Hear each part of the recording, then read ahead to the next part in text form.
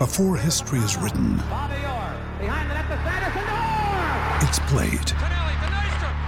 Before it's frozen in time, it's fought one shift at a time. Before it's etched in silver, it's carved in ice. What happens next will last forever. The Stanley Cup Final on ABC and ESPN Plus begins Saturday.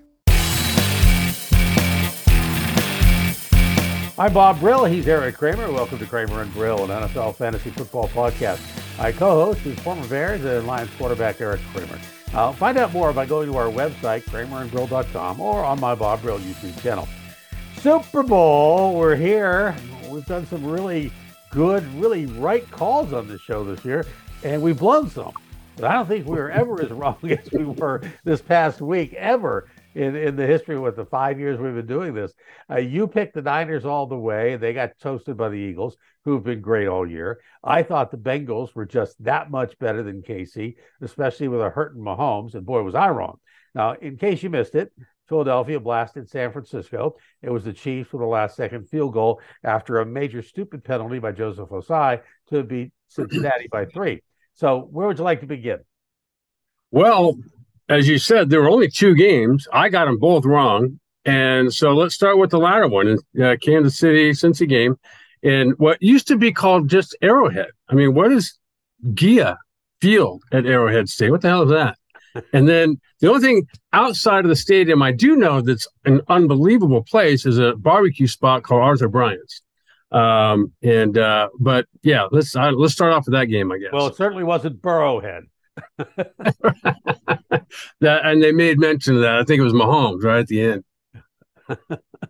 Well, was it former Senator? She was on Meet the Press that Sunday, and she was saying, "Yep, yeah, we're going to do this. You know, this is where we're going. It's Burrowhead. Burrowhead is like, okay, where is that coming from? All right, okay." Well, it didn't work. Guess what? Yeah, I liked how Mahomes said, "No, this isn't Burrowhead, and there's no cigars to be smoked right now." I mean, again, I got that wrong. As you said, I thought Cincinnati was going to keep the train rolling, and obviously Mahomes did what not many quarterbacks have ever done on one leg. By the way, yeah. Well, I know we talked before the show about a game you had, which you can relate to Joseph. Yeah, it was a late hit out of bounds, 15 seconds to go, brought the Chiefs into field goal range, 15-yard penalty. Mahomes was clearly well out of bounds when he got hit, and that 15 yards with 15 seconds to go moved him into field goal range. Whitaker kicks a field goal, and the final's 23-20. And everybody in the world is saying one of two things. How stupid was Joseph Ossai not to know how much of an impact or where he was in the game situation at the time? He's only a second-year player. Or, oh my gosh, you got to feel for Joseph Ossai. Well, you were there once, right? Well, that's what I'm saying is, like, in the moment, people in the stands and people at home watching, all they think is, hey, he was obviously out of bounds. Well, when you're playing the game, it's a little different picture. You're just running and hustling to go make a play. And I heard him talk about this afterward. I think it was the next day, talking about, look, I was trying to get him to go sideways instead of forward, because sideways we're clock running. What you referred to that I can relate to is back in '93, we played Green Bay the last week of the season to win the division, then played them at home the next week in the wild card round. And we were moving the ball all game. And I think it's late in the third, early in the fourth. We're literally on the 4-yard line, 3-4-yard line going in. And Ty Halleck, who's playing tight end, runs what's called a stick route. Travis Kelce runs them all day long. And as he's breaking out about 5 yards, there's somebody out in front of him, which he does the right thing and holds up. And the ball, as I throw it, goes right over the top of his shoulder pad into the waiting arms of George Teague. Now, we're about to go up 17 points with, I forget how much time was left. He takes it 104 yards. I'm the last guy that's chasing him, can't catch him. And so we go from literally being up 17 in a snap of fingers, we're up by 3. Momentum shifted. I'm basically waddling off the field. I can't believe what just happened. Now, we do come back and score the next series, but at the end of the game, Favre does what Favre does and rolls out to his left, throws back to Sterling Sharp at the back corner of the end zone. We end up losing the game.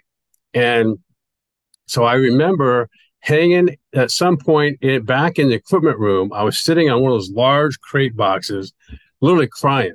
It's the only game I've ever cried, and there weren't tears of joy. But it felt to me like I blew a game, a playoff game, by the way, that we should have won. So I can empathize a little bit with Joseph Ossai. How long does it take you to get over something like that? I mean, I guess you really never, ever. Well, the fact that I'm still talking about it, and it's fresh as it happened yesterday, which was, what was 93, 40 years ago, 30 years ago? So, it's tough because you put so much into it. Yeah. So Joseph Ossai is no different. And you can see how that game is going to live with him forever. Yeah. And it's, people that go to work the next day, they're, oh gosh, what a stupid thing Joseph Ossai did. Well, they're on to the next for them in their lives. And Joseph Ossai is going to be thinking about this all off season, every day, all day, guaranteed. Got it. It's like Leon Lett. We all know the name Leon Lett, whether we remember exactly what happened. And nobody remembers all the Pro Bowls he went to, right. And he's one of the greatest defensive end tackles of all time. But you're right. Wow. Well, at least you didn't break any water coolers, right? So if we had some, I probably would have. Probably would have. All right. Now, we have Andy Reid returning to Philadelphia, a team he took to the Super Bowl a number of years ago. He says he loves the city, but he'd love to bury the Eagles and the Eagles ownership on this one, right? Well, I was actually at that game. I covered that for Fox, and back in, I think it was 2005 in Jacksonville. And he'd love to bury the Eagles. And how great would that be to win another Super Bowl by beating the team you once coached into a Super Bowl? And so I think it's, good thing the Chiefs, in my opinion, have these couple of weeks nearly to now recover, because they are now a mash unit. Kelsey obviously didn't bother. The back injury he had in practice that week obviously didn't carry over into the game, but Mahomes was a statue back there. And then they opened up a whole mash unit during the game to take care of Snead, that went down with a concussion, Kadarius Toney, who went down with an ankle injury. Your guy, Juju Smith-Schuster, had a knee injury. I forget, there was another receiver, McCole Hardman, have a pellet. I mean, it was, so all I can say is good thing they have a couple of weeks to get ready for this game. And, and I think that as they have always done, I think the Chiefs, getting to this game, having lost it once already before, I think they will be that much more prepared for this, because no one's giving them a shot. No one. Well, the odds are pick 'em. Believe it or not, the Eagles, 1/10 of a percentage point favorites at this moment. The over and under is 49.5, and that's going to change. As you mentioned, when people get healthier, storylines come out, things happen in the next couple of weeks. Another storyline we're going to hear ad nauseum is the Travis and Jason Kelce brothers of the Super Bowl game, which is, I don't know how exactly, well, it's pretty rare, let's put it that way. And well, it's never happened before. It's pretty amazing. I mean, and we do have a lot of brothers that play. We have the Watt brothers. We have, so many brothers that are playing. Diggs brothers. And guys, the wide receivers, the Amon-Ra Brown and, right. And we do have, right. The guys whose names you can't pronounce anyway. But, I think this one is going to be interesting even more because first, both of them are starting players. Both of them are solid players. And one of them is not that far away from retiring. That's Jason, who's the offensive lineman. Well, you've got two players at their positions historically that might be two of the best ever at those positions. And I remember hearing Travis, I think the other day, reading it, that he's like, look, either way, my mom can't lose. No matter the outcome of the game. And I think I caught his dad saying, hey, at least one's not on defense. So they're not going to be, if there's a bench clearing brawl, that's the only way they'd actually face each other. That's true. That's true. And plus, and they got great personalities. I remember when they Philly won the Super Bowl, it was Jason Kelce that had that big thing on his head and got up and, acted the part of, just a clown being up there. But obviously he's such a great player. But I think, like I said, the two players themselves, the two brothers, do have great personalities. And so I think that'll be a topic of conversation. I'm sure they'll provide a lot for things to talk about during the week. They are going to get mauled Tuesday, which is media day, Tuesday before the game, and which I've covered many of those. I think I've been to like 7 Super Bowls, whatever.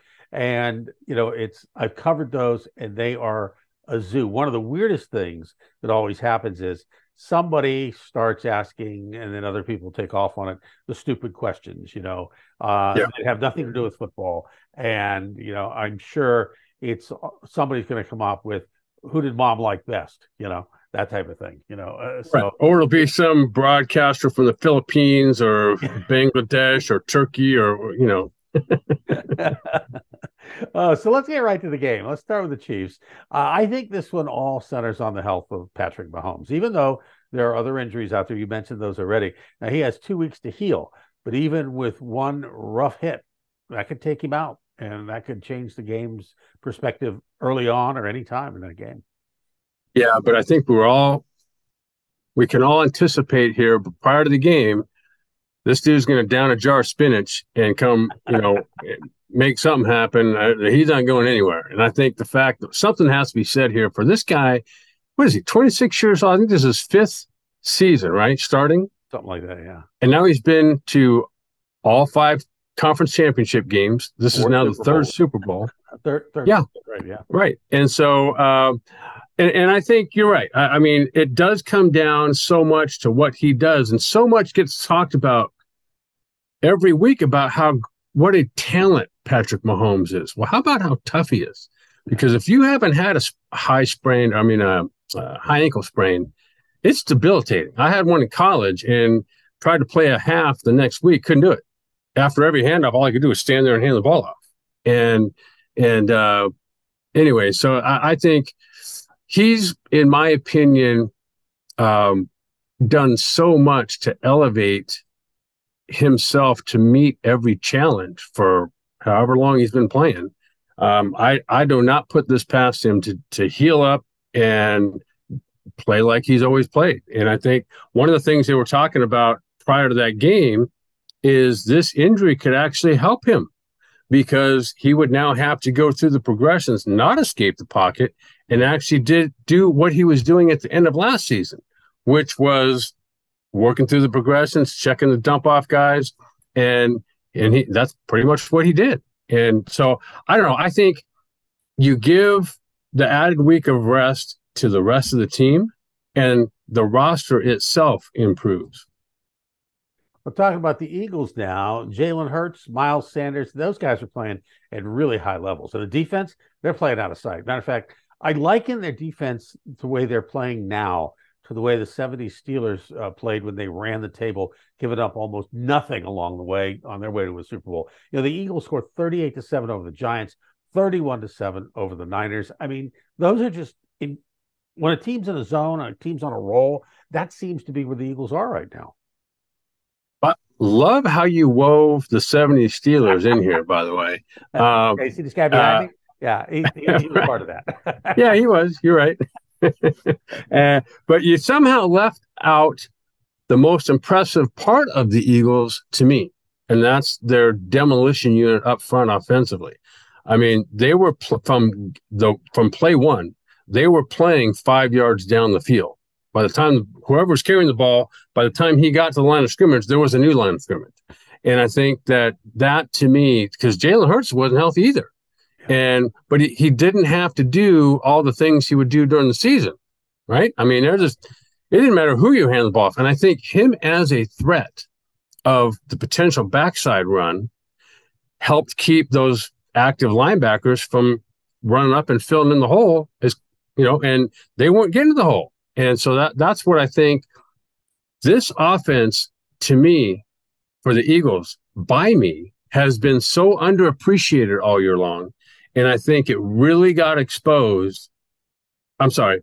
They really took it to the number one defense in the league in the 49ers. They made them look like a high school team. I mean, true the 49ers didn't have a quarterback to play the game with, but I'm talking the offense for the Eagles. I don't care who you ran out there. That game was getting dominated. Yeah, it was pretty much a shocker. I think all over the football world, especially, it's like, are you kidding me? This is a team that was there all year, and it's like, yeah, they went through adversity on the offense, but the defense has just been dynamite. They kind of remind me a little bit of the 1991 Redskins. We played them in the NFC Championship game, and that team was not loaded with Hall of Famers, but they were on both sides. The first game of the season, they beat us 45-0, I think. And this game, the one playing the NFC Championship, they beat us 41-10, I think. And it was a steamroll. I mean, from start to finish. And that, to me, right now, is the Eagles, in that look what they just did to who I think not only me, though, a lot of people thought was going to go and win the Super Bowl, the 49ers. And that was an eye-opener, I think, to a lot of people, me included. Before we get to the pick, I want to duck in one other thing here. We talked about Brock Purdy before the show, and how much of a blow is this? He is the final draft pick, the last player pick, obviously known as Mr. Irrelevant. He comes in, Jimmy Garoppolo gets hurt.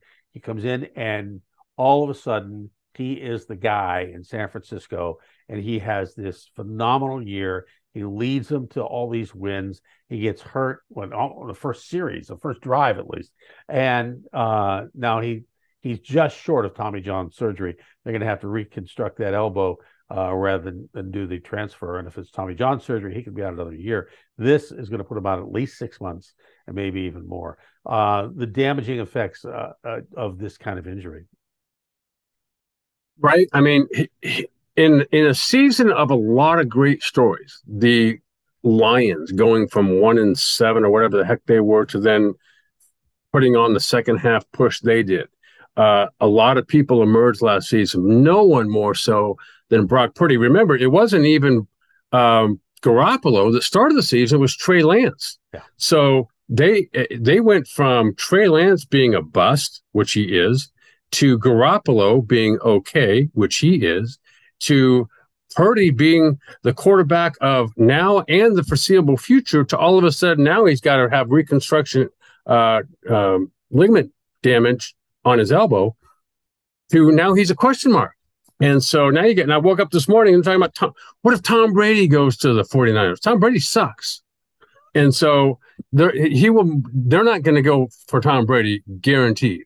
And I just think this is a tragic happenstance for a play where, think about this, by design, they had their tight end, their backup tight end, the 49ers I'm talking about, blocking Hassan Reddick, who's one of the best pass rushers in the league.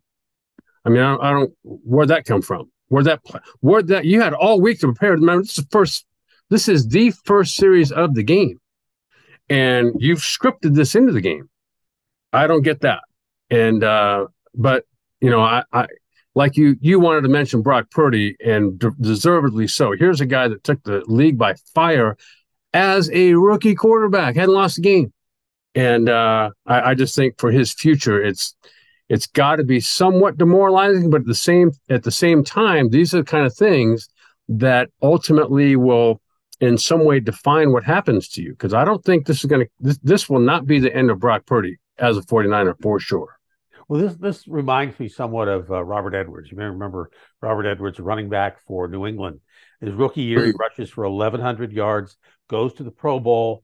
They're playing a touch football game in the sand. He trips or does something, injures his knee, never plays again out for his career. And, they tried everything with him. It's just like these weird things that happen like this to young players. Thank goodness they don't happen a lot. But when they do, It's like, oh my gosh, a guy who makes that kind of impact is done. And I think you're right. I think that hopefully Brock Purdy is not done, that he can recover from this. And pitchers do it all the time. Now it's almost mandatory that a pitcher in Major League Baseball has Tommy John surgery. And right, because that's how you know you have another solid 10 years afterward. Yeah, exactly. well, let's get to the picks. I got a pick for my money. It's the Eagles, and I think it's the Eagles in a blowout. I think they are really on a roll. I think Kansas City's got enough injuries. I think that negates, not negates, because you're not going to negate Andy Reid, but Andy Reid doesn't play the game. Andy Reid coaches the game. And I think that the Eagles, the way they're playing now, and I think they'll be up more on offense. I'm picking the Eagles in a 38-14 blowout. Who am I to say you're wrong based on my performance last week? Hey, I had a bad week last week too, so who's to say I'm right?